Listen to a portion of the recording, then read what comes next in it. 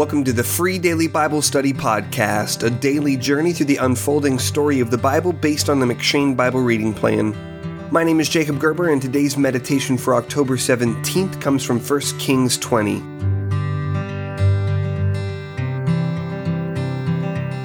Although Ahab is a wicked king, Yahweh nevertheless reveals himself to him multiple times.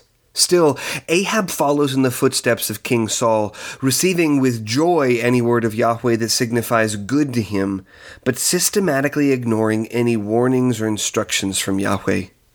The story of Ahab's battle with Syria and Syria's king Ben-Hadad in 1 Kings 20 carries forward the story of Israel's rebellion against Syria, and it also reveals more of Ahab's rebellion against Yahweh. At first, Ahab is willing to serve Ben-Hadad, pledging to give to Syria's king anything he wants, 1 Kings 20 verse 4. But when Ben-Hadad demands actually to carry away to Syria everything his servants desire, Ahab refuses, in 1 Kings 20 verse 9. In response, Ben-Hadad immediately gathers his forces to march into war against Israel. A prophet then delivers the word of Yahweh to Ahab. "Have you seen all this great multitude? Behold, I will give it into your hand this day, and you shall know that I am the Lord." In 1 Kings 20 verse 13. Significantly, Yahweh insists it is for a specific purpose that he will save Ahab from Ben-Hadad and the Syrians, so that Ahab will know that he is Yahweh.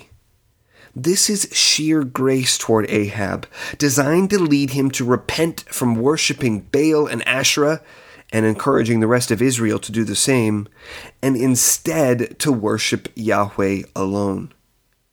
But after such a great military victory, Ahab listens to the plea of Ben-Hadad and spares the life of the king of Syria, in 1 Kings 20 verses 32 through 34. In response, Yahweh sends another prophet to Ahab, telling him, "Because you have let go out of your hand the man whom I had devoted to destruction, therefore your life shall be for his life, and your people for his people." In 1 Kings 20 verse 42.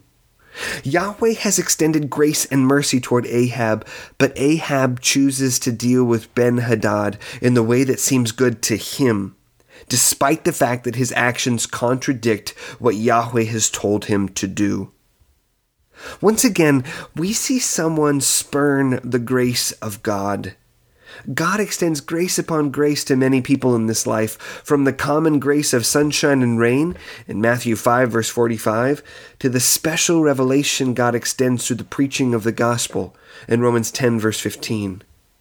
And yet some still disobey. Do you receive the grace of God only to continue in unbelief and hardness of heart? Rather than sulking like Ahab in 1 Kings 20 verse 43, today repent from your self-reliance and believe the gospel that Jesus has died and risen again for you. If you are still able to hear God's voice, do not harden your heart any longer by the deceitfulness of sin.